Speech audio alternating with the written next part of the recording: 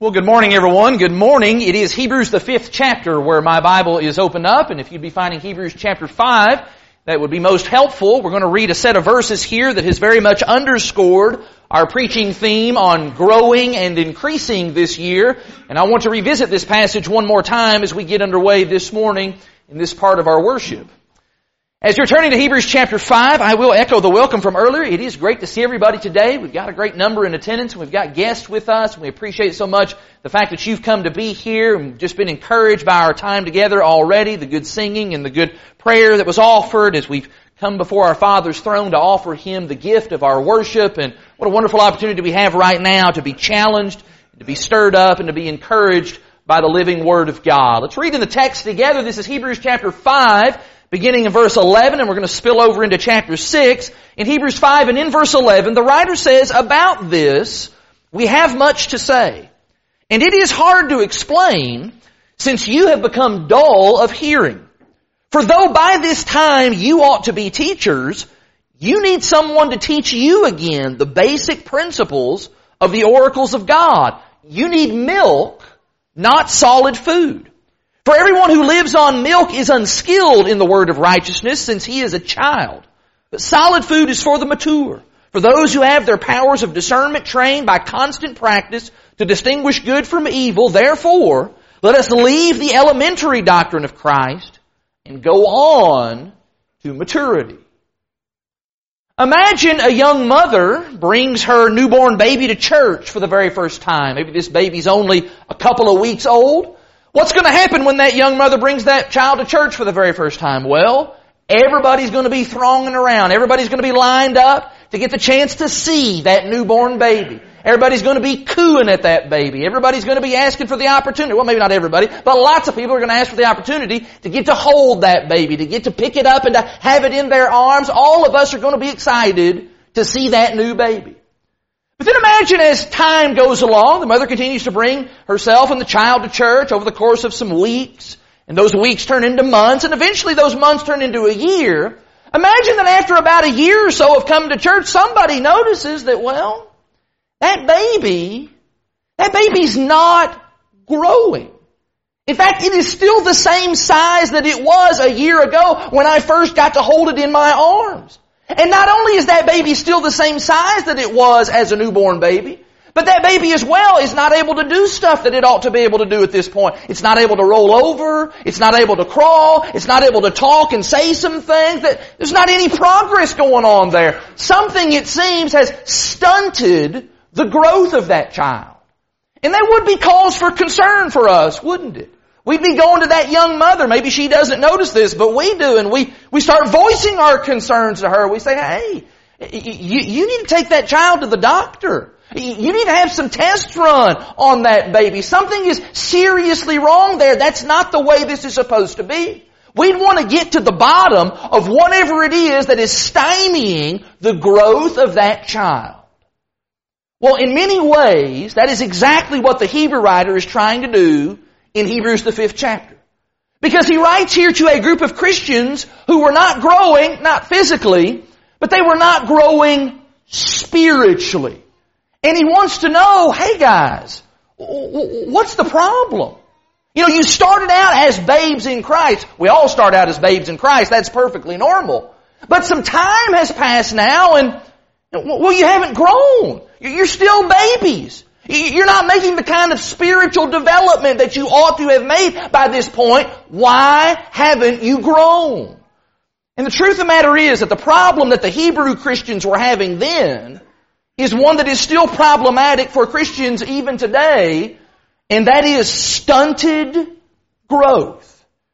Now, sometimes that stunting of the growth process, it does happen with brand new Christians, where they don't seem to advance much further than the waters of the baptistry. They just don't say, they got baptized, they got saved, but not a whole lot else happens after that. But you know what? Many other times, that stunting of the growth process, it also happens with Christians who do have a little bit of age and a little bit of experience and a little bit of maturity about them. But we end up just reaching kind of a spot in our Christianity and in our walk with God where we just kind of get stuck. We're just kind of stuck in neutral. We reach a place where our walk with the Lord is it's stale, and it's fruitless. There's not a lot happening there. It's not thriving. We're not growing. What causes that to happen? What kind of things can happen that will stunt spiritual growth? Well, that's exactly the thrust of what I want to talk about today. This morning and this evening, I want to give some attention to what stunts growth. This evening at 6 o'clock, I want to consider some of the attitudes that stunt church growth. What kind of things hinder a congregation and keep a congregation from growing spiritually and even numerically?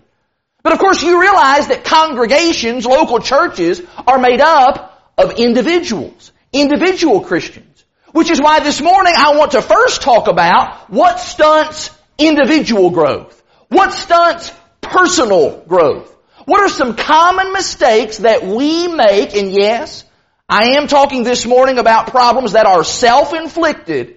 What are some things that we do that serve to inhibit spiritual growth? And I do want to look beyond just kind of the obvious, not praying, not reading my Bible, not coming to worship services regularly, not doing any self-examination. I think those things are a given. And I trust that you already knew that before you ever even came into this building this morning, that if you're not praying, and if you're not reading your Bible, and if you're not coming to services regularly, and if you're not examining yourself regularly, then you cannot ever expect to grow. I trust that those are no-brainers and that those are obvious. This morning I want to put the spotlight instead on some other things. Some things that we do to ourselves that limit our growth in the kingdom. And this morning I'm going to share with you just 3 of those attitudes, 3 of those actions that will in fact stunt spiritual growth as disciples. I want to identify those things. I want to rebuke those things. And I want then hopefully for us to be convicted enough that we will change those things as we see them rearing their ugly heads in our lives. Are you ready for that? 3 things that are guaranteed to stunt your growth. And that all begins with this first one. And that is whenever you are striving for minimums in your service to the Lord, your growth is going to be stunted. I read an article last week about a phenomenon that is sweeping across college campuses around the country, particularly at this time of year as finals week is approaching.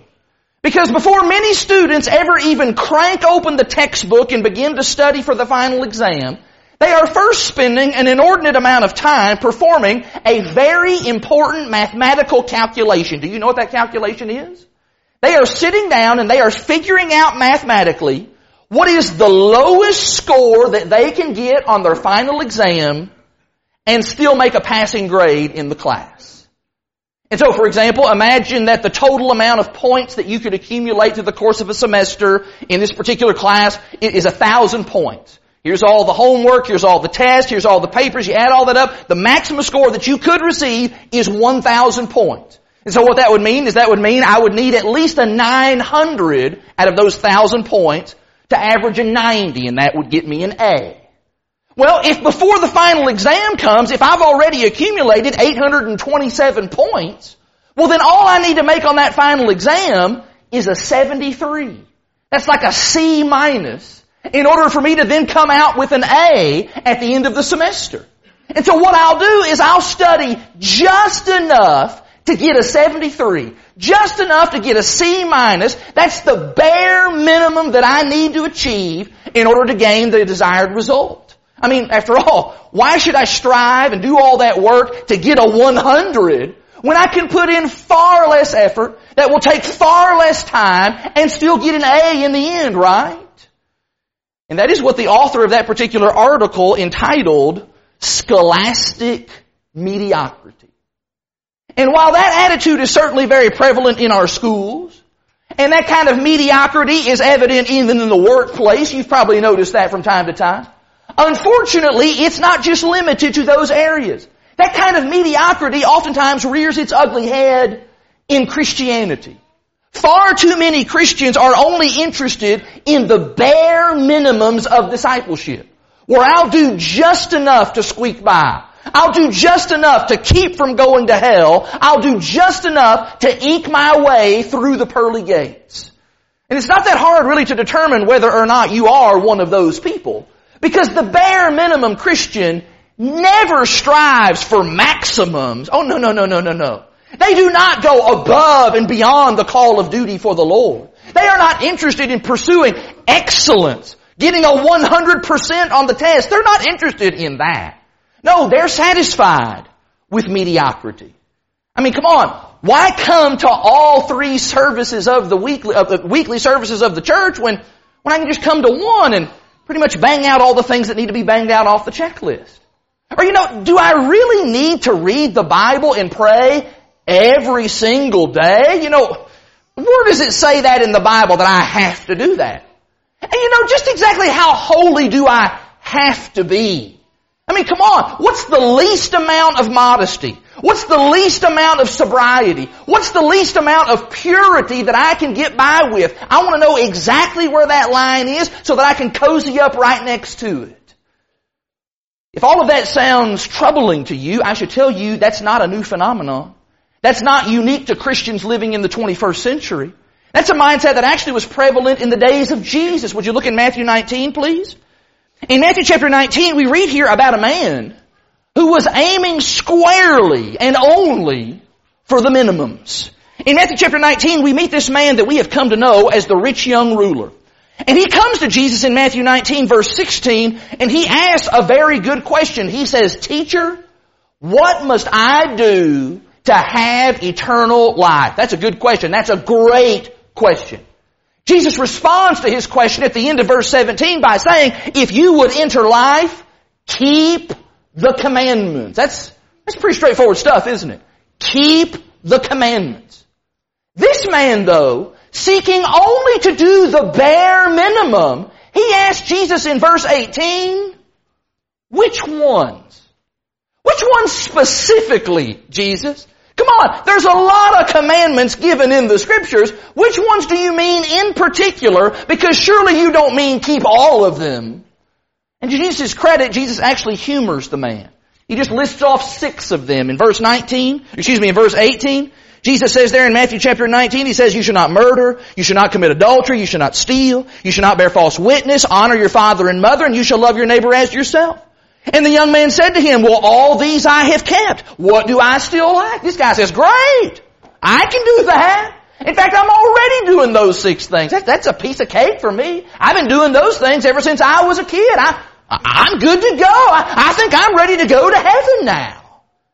And Jesus says in verse 21, whoa. Just one more thing. You need to go and sell all your stuff and give it to the poor. Then you will be complete. And it is at that point that verse 22 tells us that the man turns and walks away exceedingly sorrowful. Why was that man sorrowful?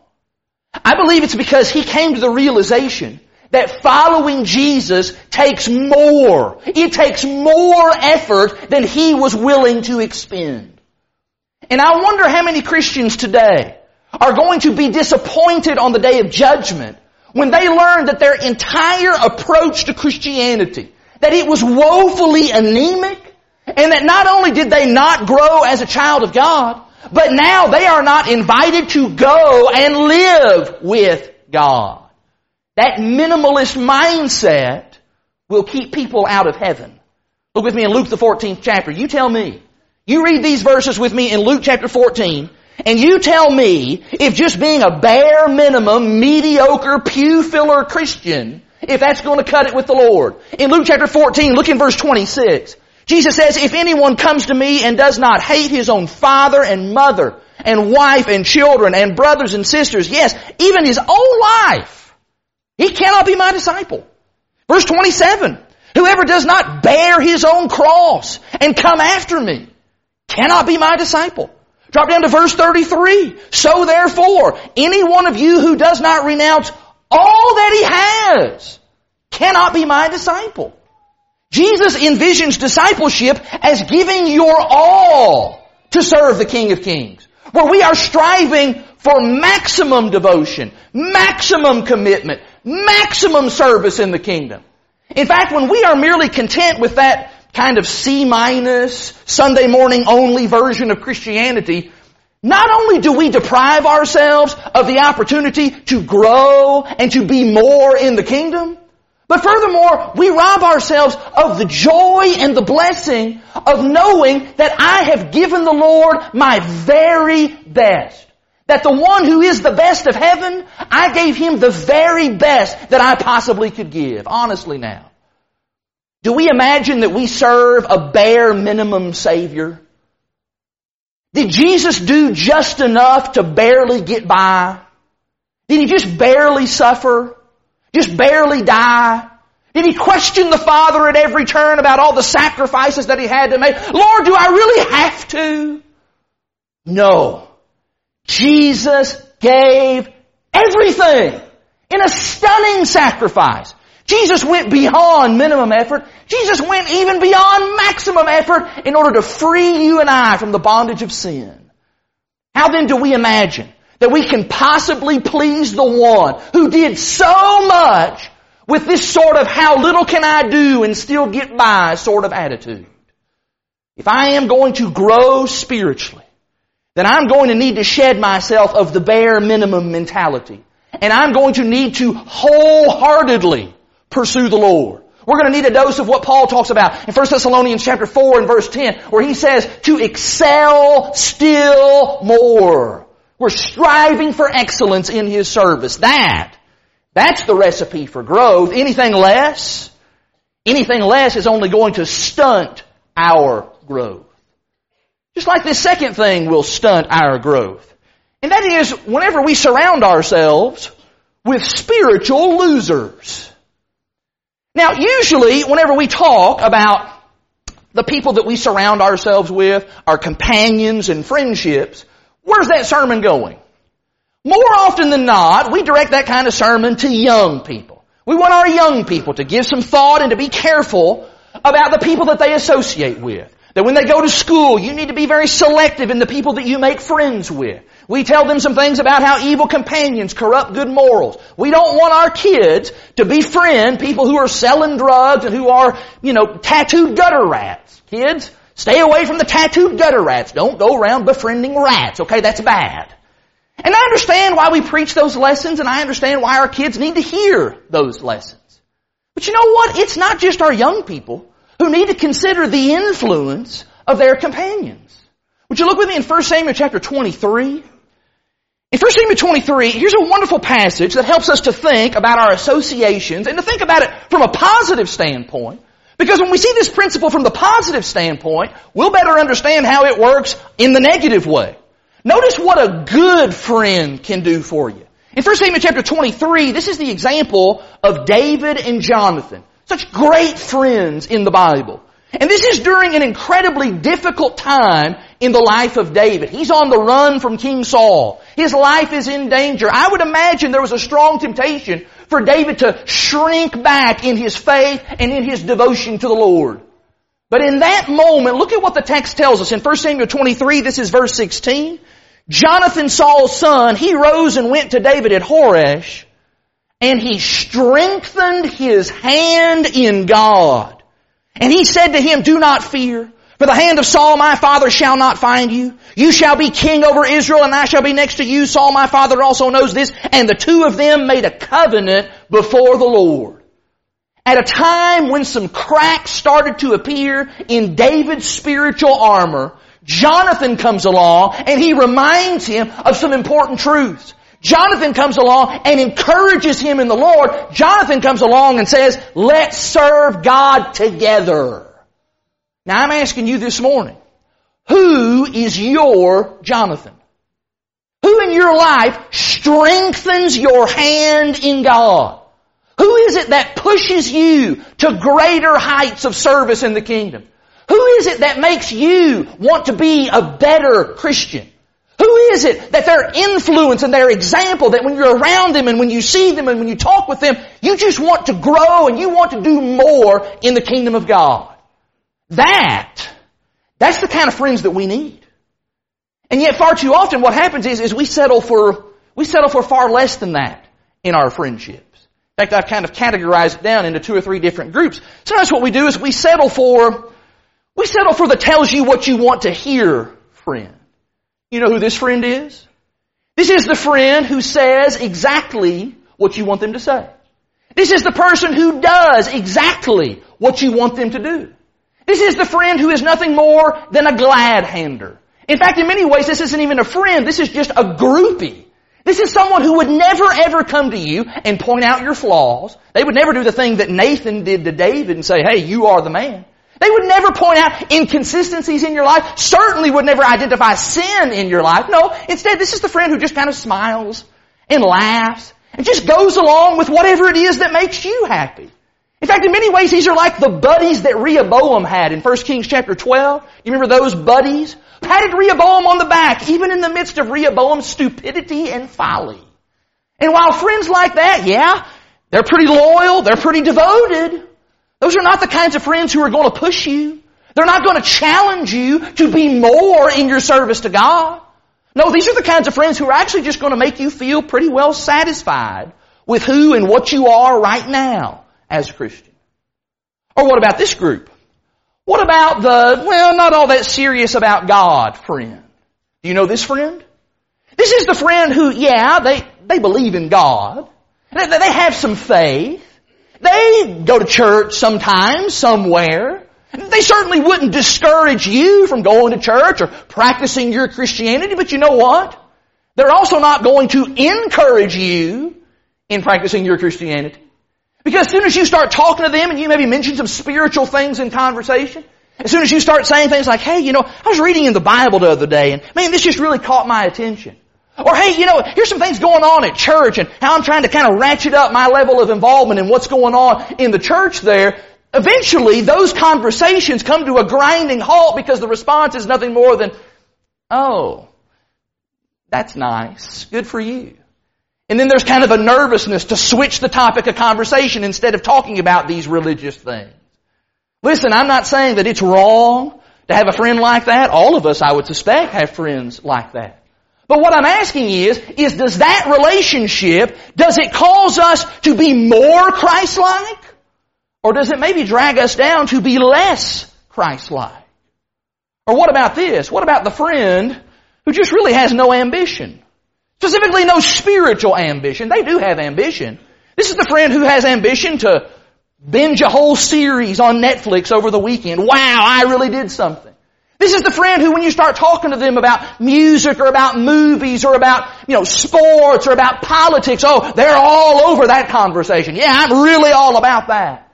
But as soon as you mention the first thing about the Bible or something of a spiritual nature, they couldn't care less. Not interested in that at all. In fact, what may happen is as you do try to talk about spiritual things, this is the friend who may even make kind of some disparaging comments, may kind of make little sarcastic jabs and digs. Oh, Cody over there going to church again. Oh, Stacy, she's such a goody-goody. Always got to be doing the right thing. These are the kinds of friends who just have a way of just kind of beating down our spirit. And they keep us from excelling and being all that God wants us to be. When I was a freshman in college, I made friends with a guy by the name of Brandon. And we had several classes together, and we lived in the same dorm, come to find out. And on top of that, we had a lot of things in common. We had similar interest in music. We liked the same sports. We had kind of a similar sense of humor. But what I learned fairly quickly was Brandon was not a Christian. In fact, not only was he not a Christian, he just really was not even interested in spiritual and religious things. He had a potty mouth. That was clue number 1. He was very involved in worldly things. That was clue number 2. And he really had no good thing at all to say about church or about Christianity. And after a while, what I began to realize, even though I liked hanging around him and we'd do some stuff and we'd talk about things that we had interest in, eventually I began to realize that I was growing embarrassed to ever say anything about God or anything about the Bible or anything of a spiritual nature when I was in his company, when I was in his presence. He wasn't necessarily dragging me into the worldly things that he was doing, but instead what he was doing is he was just causing me to become more and more of a closet Christian. Finally, one day I woke up and I realized this guy is inhibiting me spiritually. He's holding me back. And it was like a news flash scrolled across the top of my mind. You don't have to hang around this guy. You get to decide. You get to choose your friends. And so on that day, I made the decision to cut him out of my life. Very carefully, very thoughtfully, but very firmly. I chose to stop hanging around him. I chose to stop being in his circle, and gradually, he drifted away from me, and that turned out to be a tremendous blessing in disguise. Because he was inhibiting, he was obstructing, he was hindering my growth. Can I show you that in the Proverbs? Look in Proverbs 13, please. In Proverbs 13, listen to what the wise man says about companions. In Proverbs chapter 13, this is verse 20. Here we get both the positive and the negative. In Proverbs chapter 13 and in verse 20, the wise man says, whoever walks with the wise becomes wise, but the companion of fools, spiritual losers, will suffer harm. I know which side of the equation I want to be on. I want to walk with the wise. I want to surround myself with as many Jonathans as I possibly can. People who will make me stronger, people who will make me wiser, people who will make me better. Because the alternative there is to surround myself with people who are spiritually bankrupt, and I end up allowing those people to drag me down to their level. That is a surefire way to stunt your growth in Jesus Christ. And that is especially true for this third and final idea this morning. Growth is always, without fail, growth is always going to be hindered whenever you continually fail to learn from the mistakes of the past. Have you ever heard the story about the woman who had multiple marriages, married like 4 or 5 times? And each time she got married to just rotten, awful, abusive men. And each one of those marriages, one by one, they all ended in terrible, messy, ugly divorces. And after going through that process 4 or 5 times, 4 or 5 just terrible, awful relationships like that, she finally said, you know what? It's getting to where you can't even find a good man at a bar anymore. Yep. You get exactly what you paid for, lady. That woman is exhibit A for why it is so critical that we learn from our mistakes. She should have learned on the first pass not to be going fishing in that place. Are you still in Proverbs? Look in Proverbs chapter 9. In Proverbs chapter 9, this is verse 8. In Proverbs chapter 9 and in verse 8, do not reprove a scoffer, or he will hate you. Reprove a wise man, he will love you. Give instruction to a wise man, and he will be still wiser. Teach a righteous man, and he will increase in learning. Hey, there's some guys that are growing there. Part of the wonderful capacity of being human is that God has given us the ability to think and to rationalize and to examine and to learn and to then do better. You know, even a 3-year-old may make the terrible mistake of putting their hand on a hot stove once. But after that one time, they will learn. And they will think about that. And they will examine that. And they will not do it again. Sometimes, unfortunately, as adults, we don't do a very good job of that. We don't do the Proverbs chapter 9 thing, where the reproof and the instruction and the examination that we might receive, that it helps to bring about knowledge and wisdom and betterment. Instead, what happens is we make mistakes, particularly sinful mistakes, and we don't profit from that. We don't stop and look at that. We don't take a step back and consider it. We don't pay attention to what's happened there. We don't evaluate why that happened. We don't pay attention to how that might be able to be avoided in the future. And as a result, we don't learn from it. We end up finding Proverbs 26. Would you find 26? In Proverbs 26, what happens is we find ourselves stuck in the same cycle of folly and error, where we are the living embodiment of Proverbs 26 verse 11. Catch this. Like a dog that returns to his own vomit is a fool who repeats his folly. There's a pleasant mental image, isn't it? And I think sometimes we read a verse like that and we probably get hung up on the grossness of the vomit thing. But really the most stinging part of that metaphor is that Solomon is saying is that oftentimes we are as dumb as the dog who keeps going back and doing that. We squander the precious opportunities to learn and to grow from the past, and instead we just kind of blunder into repeated and repeated and repeated efforts. The consummate example of that in the Bible to me, of someone who never seemed to learn from his mistakes, would be King Saul. Here is a guy who in the book of 1 Samuel, he is given every advantage. He is given every opportunity to succeed, and he just blows it. Here's a guy who had Samuel, a prophet of the Lord, right there at his beck and call. Here's a guy who had Jonathan, this extremely godly son that he could call upon at any time. He had David, a man after God's own heart, right there in his back pocket. He had all these good influences who tried to help him. On top of that, he had the Lord's endorsement, at least in the beginning. And he had the support of a mighty nation in Israel. And yet, over and over and over again, we see Saul just making a mess of things and never ever improving. Just catalog it throughout 1 Samuel. 1 Samuel chapter 13, he's offering unlawful sacrifices. Chapter 14, he makes a rash vow that nearly causes his son to die. Chapter 15, he fails to utterly destroy the Amalekites. Partial obedience. Chapter 17, he's a coward as he cowers at Goliath. Chapter 18, he's jealous of David, who was not cowardly of Goliath. Chapter 19, he attempts to murder David. He just keeps getting worse here. Chapter 22, he slaughters the priests of God. Until finally in chapter 28, he's actually consulting a medium. In all of that time, over that long span of time, there were numerous opportunities to learn and to grow from his mistakes. And yet through all of that, Saul seemed utterly incapable of evaluating himself and saying, man, how did I get into this mess?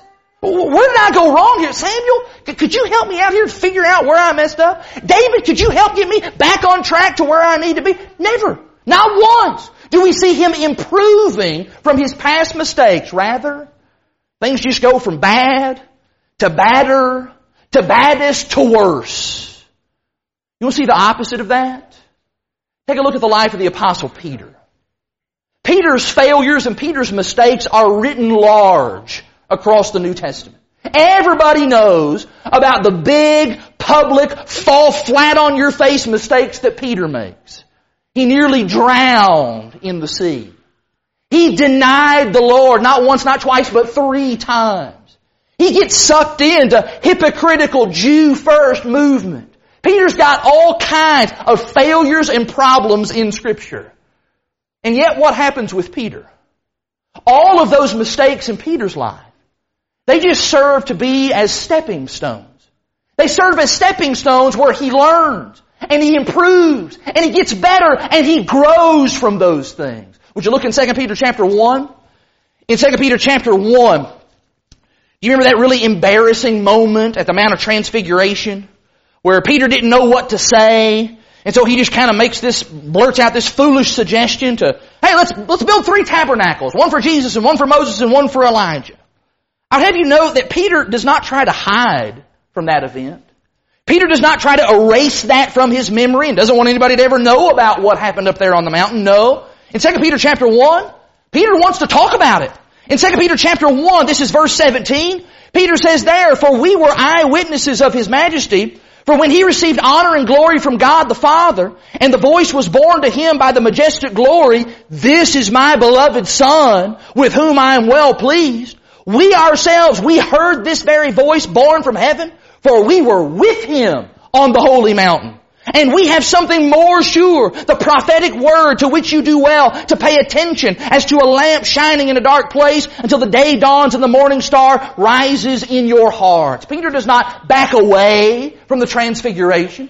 Peter does not have all kinds of shame and embarrassment. Oh, I hope nobody asks me about what I said up there. I hope nobody knows what I did up there. No. At this scene of failure, Peter learned a valuable lesson, and that is, pay attention to Jesus. This is my beloved Son. Listen to Him. And Peter remembers that. And he then uses that later in his life to encourage others, to encourage his readers to do the same. Pay attention to Jesus. Listen to His Word. Peter grew from that experience.